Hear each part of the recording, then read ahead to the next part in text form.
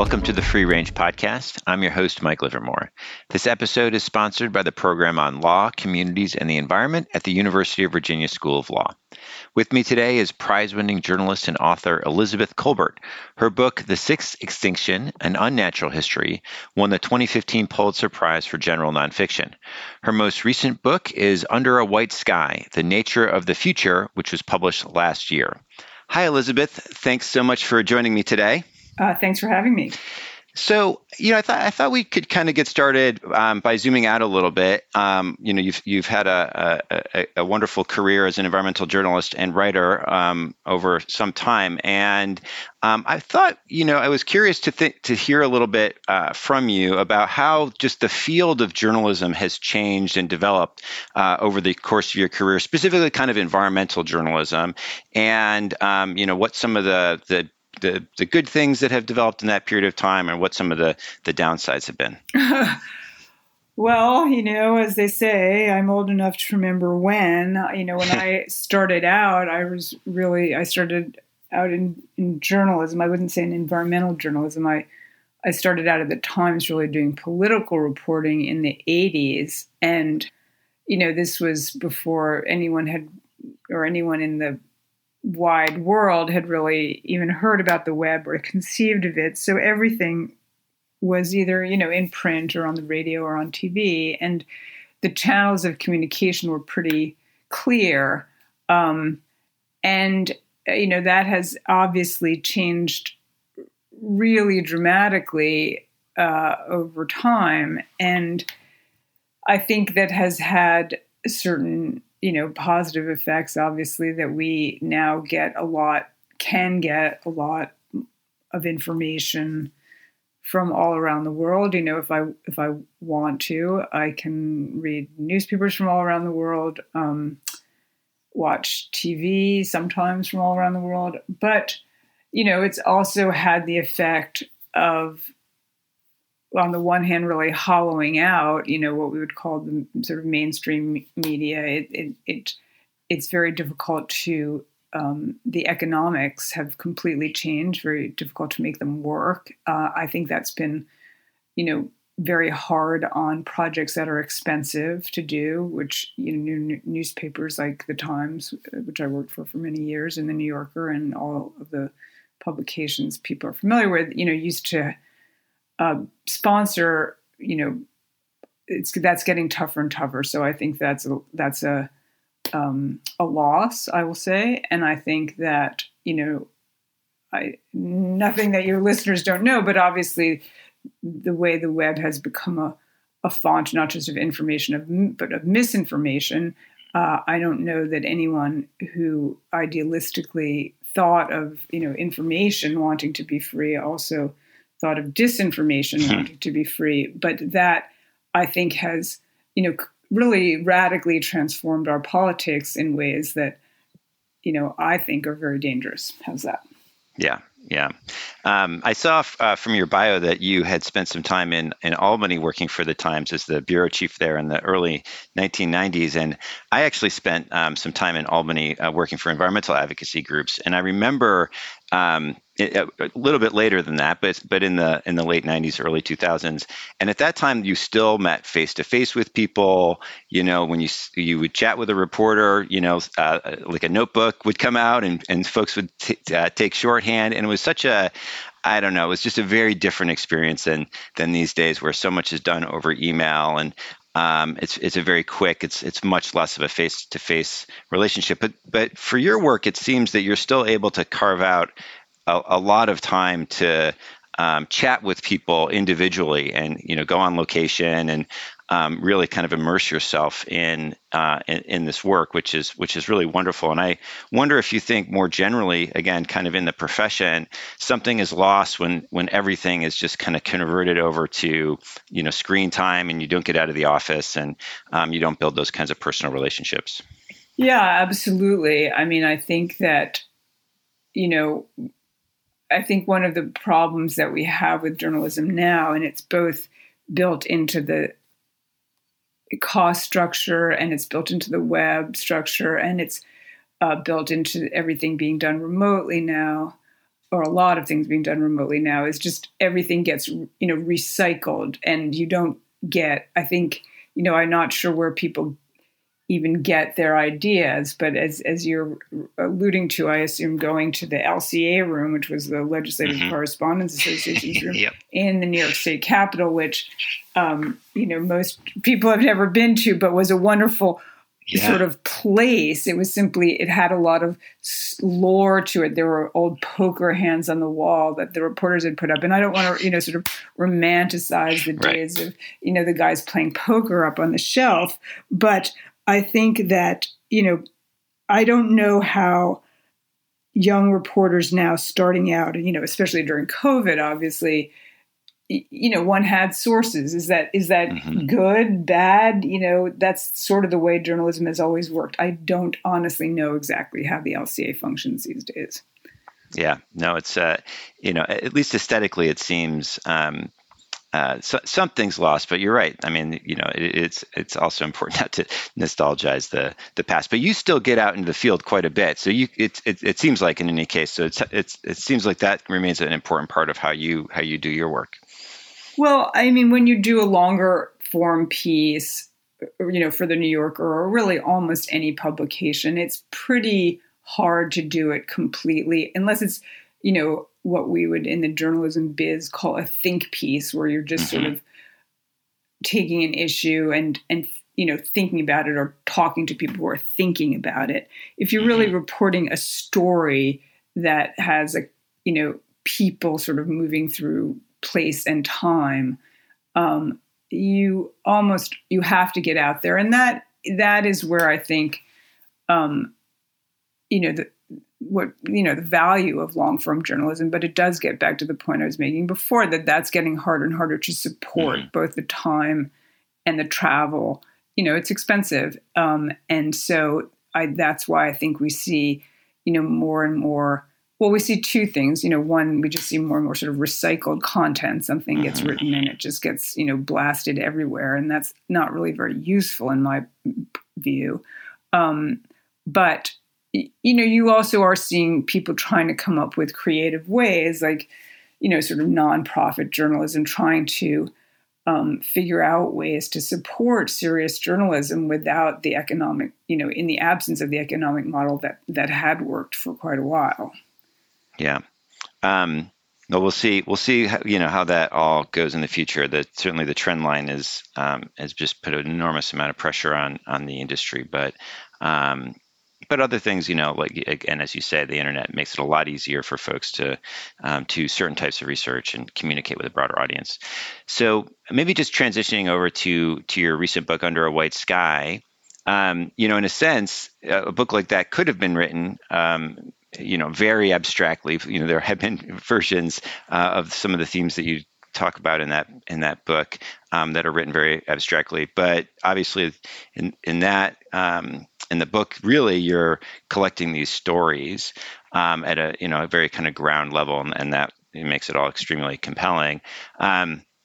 I guess very abstractly, it's, the way I read it is a kind of a book about unintended consequences and also tragic choices in different ways that people relate to the environment.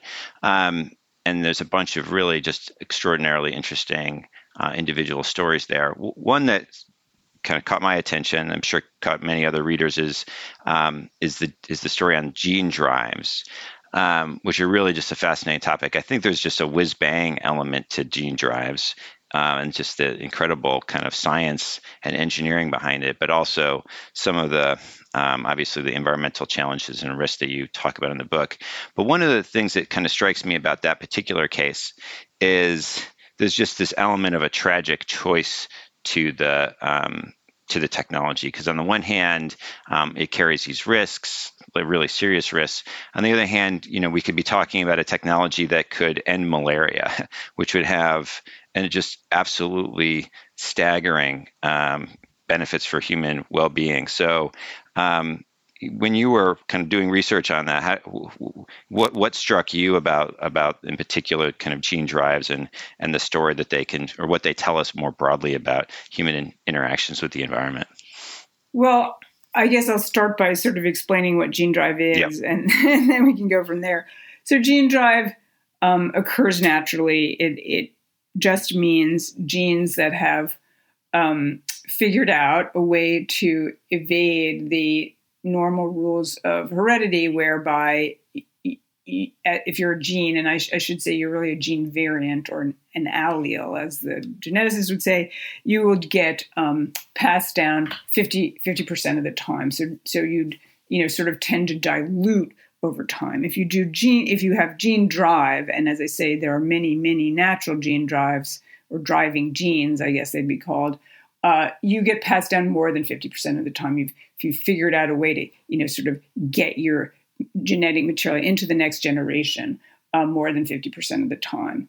And synthetic gene drive, which is what you and I are talking about, means that you basically use this new kind of gene editing tool known as CRISPR. You basically program the organism, you program the gene to get passed along with the instructions to get passed along more than 50% of the time. How's that? And, in theory, you could get passed on 100% of the time. And that's very, very powerful if you're trying to genetically engineer something and then pass that trait down, obviously. And the kind of gene drive that you're talking about with malaria carrying mosquitoes, it's called a suppression drive. And what you would do is you actually build in some kind of something that interferes with reproduction usually. And, in the normal course of events, obviously, if you had such a dangerous and damaging gene variant, it would drop out of the gene pool, but instead it spreads using gene drive, and eventually the population crashes. That's the idea. And these gene drive mosquitoes exist. In lab tests, they have, populations crash just as predicted. They're in very high secure facilities in Italy right now. I think that the question of, and there's a lot of talk at this point of, could you use it for conservation purposes? That's what I look at in the book, for example, to eliminate invasive rodents on islands, for example. Now, the problem with the technology, the good thing about the technology is it's incredibly powerful. And the problem with the technology is that it's incredibly powerful. Right. And so, some people who were among the earliest people to do gene drive organisms have really renounced it. I mean, it's like, it's a little bit like inventing the atom bomb. Do you really want this out in the world?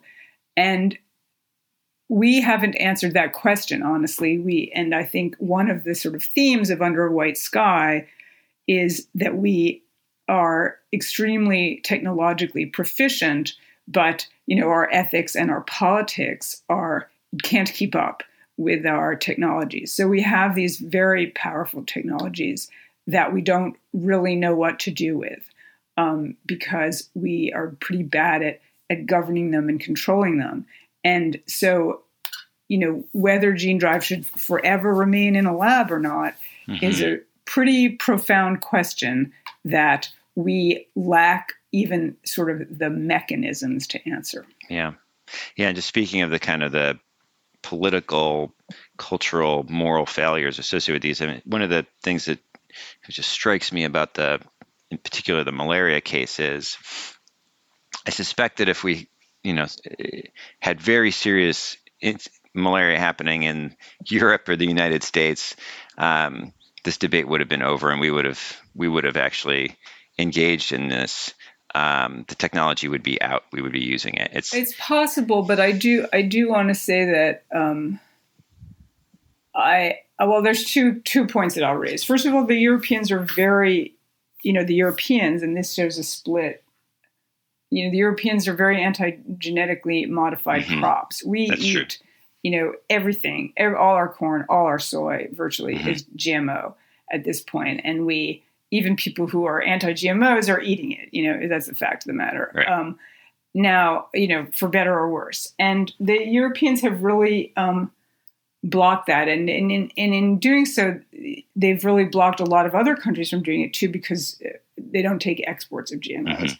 So, I don't know that we can say, even though, by a lot of people's accounts, GMOs are absolutely crucial to feeding the world. So I'm not sure that I don't know what reaction would be. How's that? But you raise an interesting point. And B, I do have to put one, sort of caveat in here, which is having not released these things into the world. There's a lot of questions about whether, they will work out in the world. You're encountering, you're putting unbelievable selective pressure on the organisms that genetically sort of figure out a way to evade this, right? If you're trying to make the population crash, well, if I have a new mutation that allows me to subvert this, then I am going to be incredibly successful. So it's not clear whether, when lab technology meets the real world of mosquitoes, that this will work, to be honest. Yeah. Yeah, and I should be clear too. Just because I think the Europeans or the U.S. would use the technology if we face the threat, doesn't necessarily mean I think it's a good idea. I hear you completely, and I think that it will be a very interesting question. I think it definitely the idea is to release them in Africa, where there are high malaria rates, and whether.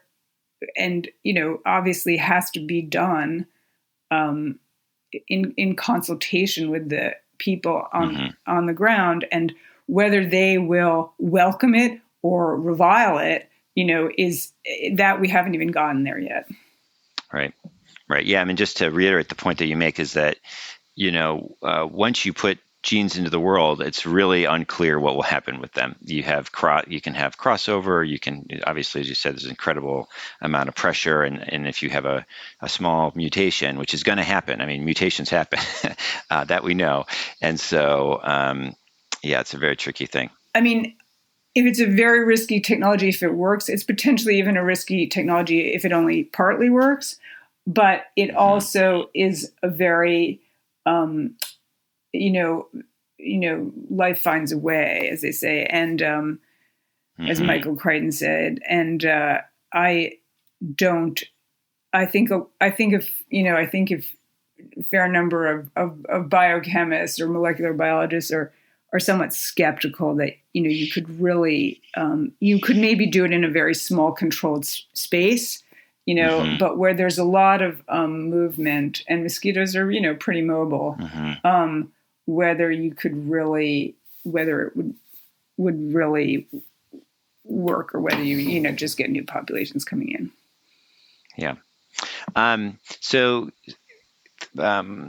Another technology that you kind of talk about towards the end of the book is geoengineering. And I don't know, at some level, if you're interested in all of these technologies independently, or if there's something of each of them are a metaphor for the risks of geoengineering. But maybe we could just kind of introduce the geoengineering that you're interested in and explored in the book. And then what I always think is kind of the most frightening prospect with geoengineering is, I kind of think of as like the spring action, or kind of what happens if we stop geoengineering, basically, and the kind of consequences of that. So maybe just one question was geoengineering the thing that kind of brought you broadly to the theme of the book, or did it happen naturally? And then, maybe we could talk about geoengineering specifically a little bit. Well, the book emerged sort of out of this question of what are we going to do? We have more and more ways in which we realize that we are dominating natural systems, and we don't like the results of that. And gene drive is one example of a technology you could use to try to assert a new form of control over a biological system. Definitely the stories in the book are sort of fables. They are fables. They are, they could be, the details could be very different, but the idea that, sort of the sorcerer's apprentice, that you think you're going to control something, things get out of control. That's definitely, the theme of the book. And definitely geoengineering was always going to be the ultimate, sort of example of that. Yes. So there's a couple different technologies that folks talk about. There's the, shooting mirrors into space. There's, placing various kinds of chemicals in the upper atmosphere. So obviously, we should say there's two different general types of geoengineering. There's sucking carbon out of the atmosphere, which is usually understood to be quite a bit less dangerous, and then there's the solar reflectivity stuff of reducing the amount of solar radiation that makes its way to the Earth's surface. So it's really the latter that and you talk about both in the book, but it's really the latter that raises this kind of sorcerer's apprentice problem. Yeah, I think that the first kind, sucking carbon out of the air, is sort of left the realm of geoengineering these days. It's more referred to as carbon dioxide removal or negative emissions. And the interesting thing about that, and I would just raise, because I do think it's very significant, and people are going to be hearing more and more about it, is that, we don't have technologies that can do this at large scales at this point, with any kind of economic or, energetic efficiency. Right. But we're depending on them already. Yes. They're sort of built into the calculations of the IPCC, of the UN, of like how we're going to stay, even below 2 degrees C, which is considered, a limit you definitely don't want to pass. So we have the whole conversation around climate change, to the extent that, there is a conversation around climate change, it's already in there. And I think that is really a sign of just how insane our world is right now. Yes. To be frank. Yeah. Okay. So that's one thing. So I do visit this very small project in Iceland where they are removing carbon from the air, sucking it out of the air and converting it into rock, which is a very, sounds quite cool and is quite cool, but takes energy. So then there's a question of, okay, well, why are we doing this when we, basically are putting up carbon to produce energy? So it's kind of got this weird circular logic. So that is one chapter. And then the ultimate geoengineering, solar geoengineering, which, as you say, involves literally dimming the sun, having less direct sunlight hit the Earth. And the way that's usually, the mirrors in space is kind of a futuristic concept, and perhaps, we'll get there. I don't think in our lifetimes, but more kind of plausible right now is you would mimic volcanoes. Volcanic eruptions put a lot of sulfur dioxide into the stratosphere, a very major eruption. And we have, very good evidence from previous volcanic eruptions that cools the Earth, that the sulfur dioxide forms these little droplets that are very reflective, and they reflect sunlight back to space, and you get a temporary cooling effect. And if you just kept replenishing that, you could have, sort of a semi-permanent cooling effect. Now, the problems with this are, myriad. And they range from, changing the color of the sky. That's why the book is called Under the White Sky, to potentially changing regional weather patterns, messing around with the monsoons. And, so it raises a tremendous number of questions. Now, the problem is, and this gets back to how messed up our world is, you can't measure geoengineering, the risks of geoengineering, against the risks of a stable climate. You have to measure them against the risks of the way we're already messing with the climate, which is super profound. I can't emphasize that enough. It's really serious what we're doing. So, are we going to reach a point where we're going to say, well, this is so bad, what we've got is so bad, we're going to have to try geoengineering? I fear that's not impossible. Oh, yeah. And then it starts to look attractive, I think, for a lot of folks. There are some economically minded people in the world who would say, well, wait a second, what are the costs of this geoengineering enterprise? It's just flying a few jets around, and, decarbonizing the whole global economy is a lot more expensive. So why haven't we been talking about this the whole time? But I do think, if we get into that situation, then we are really and truly screwed, because, you can't geoengineer your way out of perpetual carbon emissions. Or if you do, you are really talking about putting a lot of stuff into the stratosphere. You are really, carbon dioxide emissions are cumulative, right? So they stay up there a long time. If you keep emitting carbon at anywhere near the rate that we are doing, or, you have to keep ratcheting up what you're putting in the stratosphere. So any sort of semi-responsible geoengineering plan involves getting to net zero, but using geoengineering as a kind of palliative, for that time when you reach peak heat, if that makes sense, right, to cut the top off of that peak heat. If you keep on, if you think, and I'm sure there are people out there who are thinking this, but they are wrong. If you think you're going to just merrily go along, emitting carbon and then counteract that with geoengineering, then you are basically looking at a world that it will be, unrecognizable. Right. It would also be very, very sensitive. I think this is an argument you raise in the book, and I've heard elsewhere, which is this is what you're talking about. It's imagine the kind of long-term, not you, what you're talking about, but what the proponent here is talking about is an extraordinarily long, maybe indefinite, technological project of running the solar management operation that would be extremely it would be resource intensive, and it would have to constantly be maintained. And so we would be signing ourselves up for this project that has no precedent in human history. And what we do see lots of precedents for in human history are things like really bad pandemics and wars and other sources of conflict that could interfere with our ability to carry out said long-term, massive, global-scale project. And just imagining, a state that says, I'm not happy with the sanctions that are being issued against me based on my actions, and so if you guys don't get rid of those sanctions, I'm going to start shooting down these planes or kind of whatever could happen. And if that happens, there's kind of the nightmare scenario. Yeah, and I think that this, that the war in Ukraine has, really. I haven't spoken to any of and I want to say there are very few people who would call themselves proponents of geoengineering at this point. I guess they would call themselves proponents of researching geoengineering.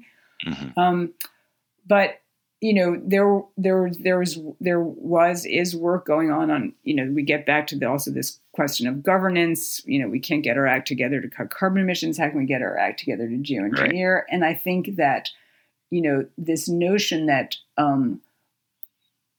the world was a stable place, at least among the sort of superpowers, has been shattered. Yeah, it's out the window. That raises, that makes it harder, to imagine, as you would say, this collective project. Now, there are people too, I will say, and I think it's a very reasonable argument, who would say, well, you can never, even before the war in Ukraine, committing future generations to this kind of project, that's not, not ethical, not viable, whatever. But, on the flip side, you could say, well, we're committing them to a world of melting the Greenland ice sheet. Is that ethical? Is that viable? So these conversations, I guess another theme of Under a White Sky would be, we've kind of run out of the good choices. We've run through those because we failed to act in a timely way. And COVID, is a very, very good analogy here too. We ran out of good choices. Now we only have, bad and worse choices in a way. Right, and the one of the things I appreciate about the book in particular is that the end you kind of refuse to do the happy ending. You kind of explicitly say, "I'm not doing that," even though there are climate communications people that would balk and say, "No, you have to leave people with a sense of hope." But also just think reckoning with the situation that we're in and realizing. I personally think that that's an extraordinarily important message as well. Thank you. But I suspect you've probably taken heat from some of the climate communications people. But just, I really appreciate you taking the time to chat with me today. Maybe the kind of just the final question is, as someone, you've been a close observer of these issues for some time now, and it can get very, very frustrating, and it can get depressing. And obviously, this is an issue that happens with advocates, it happens with scientists, it happens with journalists, and so we need, I do think people often need some source of energy, even if it's not going to be kind of delusional optimism. And so I guess my final question is kind of where does that source of energy come from for you? Maybe it could be anger, it could be lots of different things. Yeah, I mean, I think, there's as you say, there's a lot of debate in the climate communications world, which I don't really see myself in. I see myself, I'm a journalist. We don't control how people respond to the facts. Our obligation is to the facts. Now, I think what motivates me to a certain extent, and maybe this is just my personality type or whatever, is a certain amount of panic. And I think panic can be a motivating force, and people should be panicking right now. It's just really, we are on a glide path to a very hellish future. Anyone, who is, under 40 or 50 or whatever should be worried. And anyone who has kids who are under 40 or 50 should be, very worried. And that should be motivating. I mean, what do we do for our kids? All the things that we all spend our time worrying about for our kids, where they're going to go to school, did they make the soccer team, blah, blah, blah. Well, are they going to have a planet to live on? That should be the motivating force here. Yeah. So I wouldn't normally say ending on a note of panic is exactly optimistic, but but whatever. The context is all right. Yeah. That's right. Well, thanks so much for joining me for this conversation. I really appreciated the chance to chat with you today. Oh, thanks for having me.